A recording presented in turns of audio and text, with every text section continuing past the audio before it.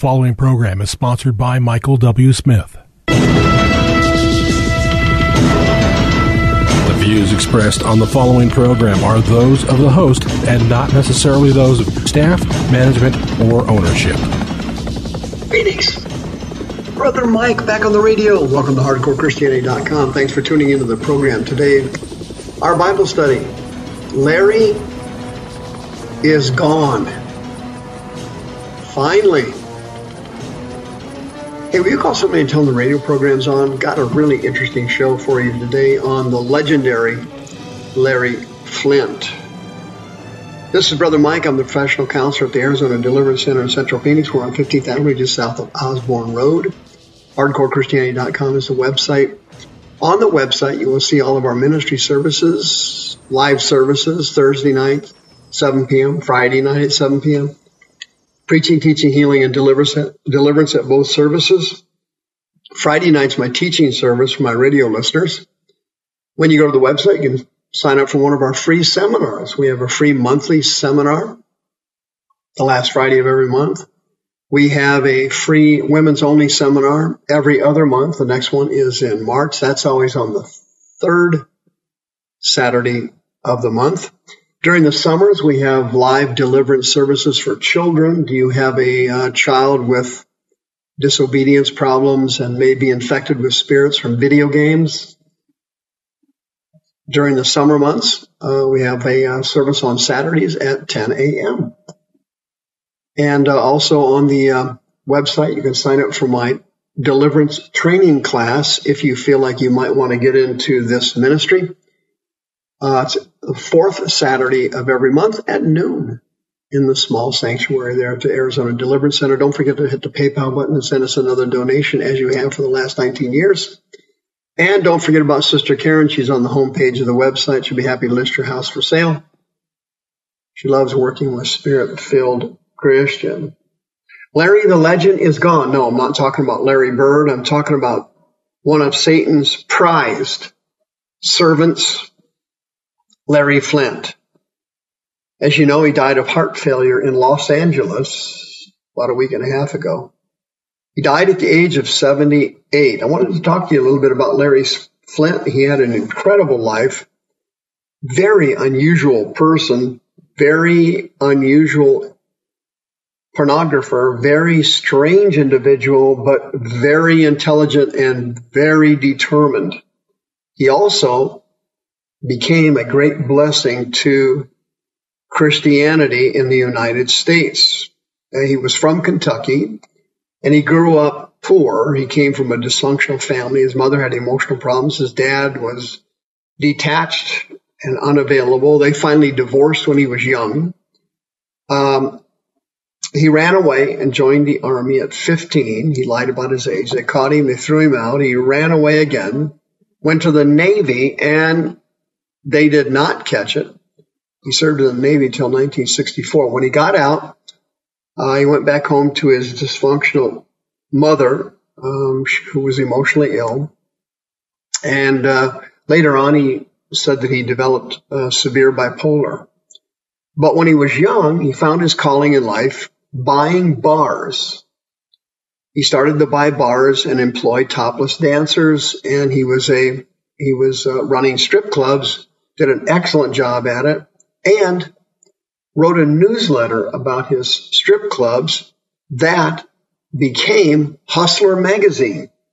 He later started Hustler Magazine to unseat Playboy and Penthouse, who were dominating the market, and he went deep. He changed the girly magazines, to use a slang term, to more hardcore. His magazine, unlike the others, showed female genitalia. He showed bondage, S&M, abuse of women. He was an envelope pusher, to say the least. As you know, as I mentioned earlier, he had bipolar, and when he was young, he was raised in a dysfunctional family and was sexually promiscuous, a heavy drinker. And of course, he was loaded loaded with lust demons and rejection demons from his childhood. He was married 5 times, one to a Mary, one to a Peggy, one to a Kathy, one to an Althea, and one to an Elizabeth, his last wife. His true love of his life was Althea, which was his 4th wife. They were married for 10 years, but she and he were drug users. She became a drug addict. She died of an accidental drowning in 1987. She was only 33 years old. And Flint never got over it. Married again after that. He had 5 daughters, many grandchildren, and he has many great-grandchildren. You remember the story, though, in 1977, Jimmy Carter's sister, Ruth Carter Stapleton, supposedly led him to the Lord. I use that term loosely. And he was converted to Christ. I use that term again very loosely in 1977 when he claims to have become a, quote, born-again Christian. I'm, again, using those terms very loosely. Flint said he had a vision from God that he was flying in one of his private jets, and Stapleton was the only passenger in the jet. And when Ruth Carter Stapleton came to see him, he turned his life over to the Lord. But unfortunately, Ruth Carter Stapleton was a general evangelical and a Baptist, and she didn't explain him the true gospel of Jesus Christ, and didn't make sure he was filled with the Holy Spirit, didn't make sure he went through deliverance from demons and complete repentance. So after that, Larry kept publishing his magazine, but he did vow to tame it down a little bit since he was a Christian. Later on, he became an avowed atheist. His life was filled with all kinds of tragedies, addictions, divorce. His oldest daughter, Tanya, also became a Christian after he did, and she became an anti-pornography activist. She wrote a book in 1998 called Hustled. She claims Larry Flint was a child abuser, among other things. And then, of course, Flint denied the charges. He took a polygraph test, he said. He passed it, he said. He claimed to have tapes where his daughter was saying that she was just doing it for the money and all that kind of stuff. His bipolar continued to worsen over the years. His other daughter, Lisa, died in a car crash in Ohio in 2014. She was 47 years old. Flint got involved in all kinds of obscenity trials over the years. One was in Georgia in 1978 after he had become a Christian, and a white supremacist named Joseph Paul Franklin shot him outside the courthouse because he was enraged that Flint was publishing pictures in his magazine of interracial sex. He did not believe that white people should be having any kind of sexual relations with black people. The guy was absolutely infuriated, shot the guy, did not kill him, of course. It was a spinal cord injury. He was paralyzed and spent the rest of his life in a wheelchair. They never prosecuted Franklin because he had stabbed to death a Jewish man outside of a synagogue in St. Louis the year before, and he was put on death row and convicted for that murder. Surprisingly, Flint stood up for the guy because he was an anti-capital punishment advocate, and even though Flint never forgave the guy, he did try to get him life in prison instead of being executed. It didn't work. They finally executed the guy. Because of his injury and because of the spinal cord disability, because he got shot, Flint gave up Christianity and ran to alcohol and painkillers and became an addict. He lived in a mansion in Los Angeles. The front door on that mansion, believe it or not, was 5,000 pounds. He later became addicted to heroin His wife, Althea, also was a heroin addict. Flint was not near as addicted as his wife. She also contracted AIDS through dirty needles. She drowned in a bathtub. As I mentioned earlier, she was only 33 years old. It was investigated. They ruled it was an accident. However, in 1998, Flint became an incredible free speech advocate.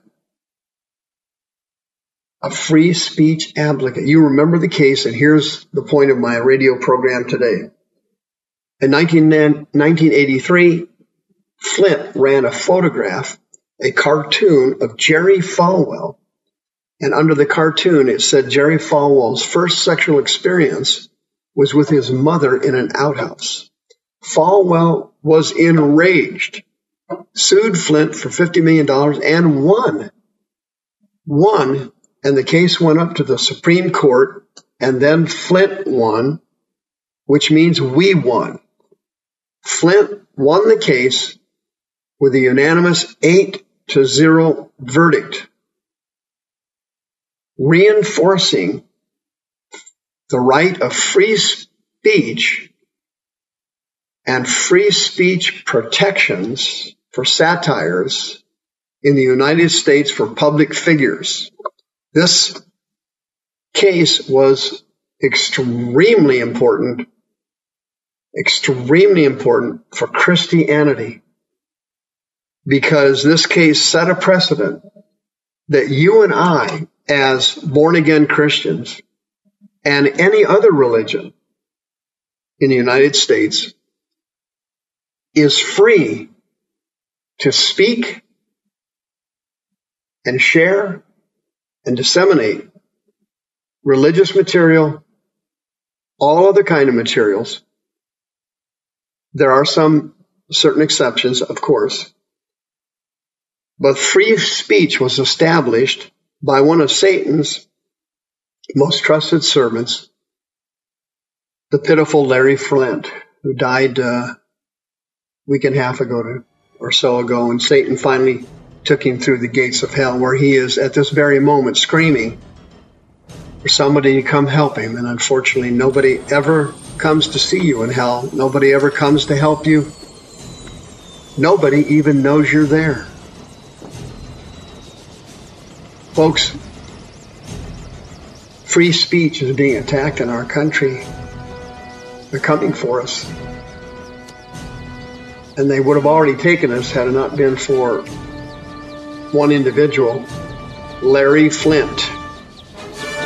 The views expressed on this program are those of the host and not necessarily those of staff, management, or ownership. This program was sponsored by Michael W. Smith.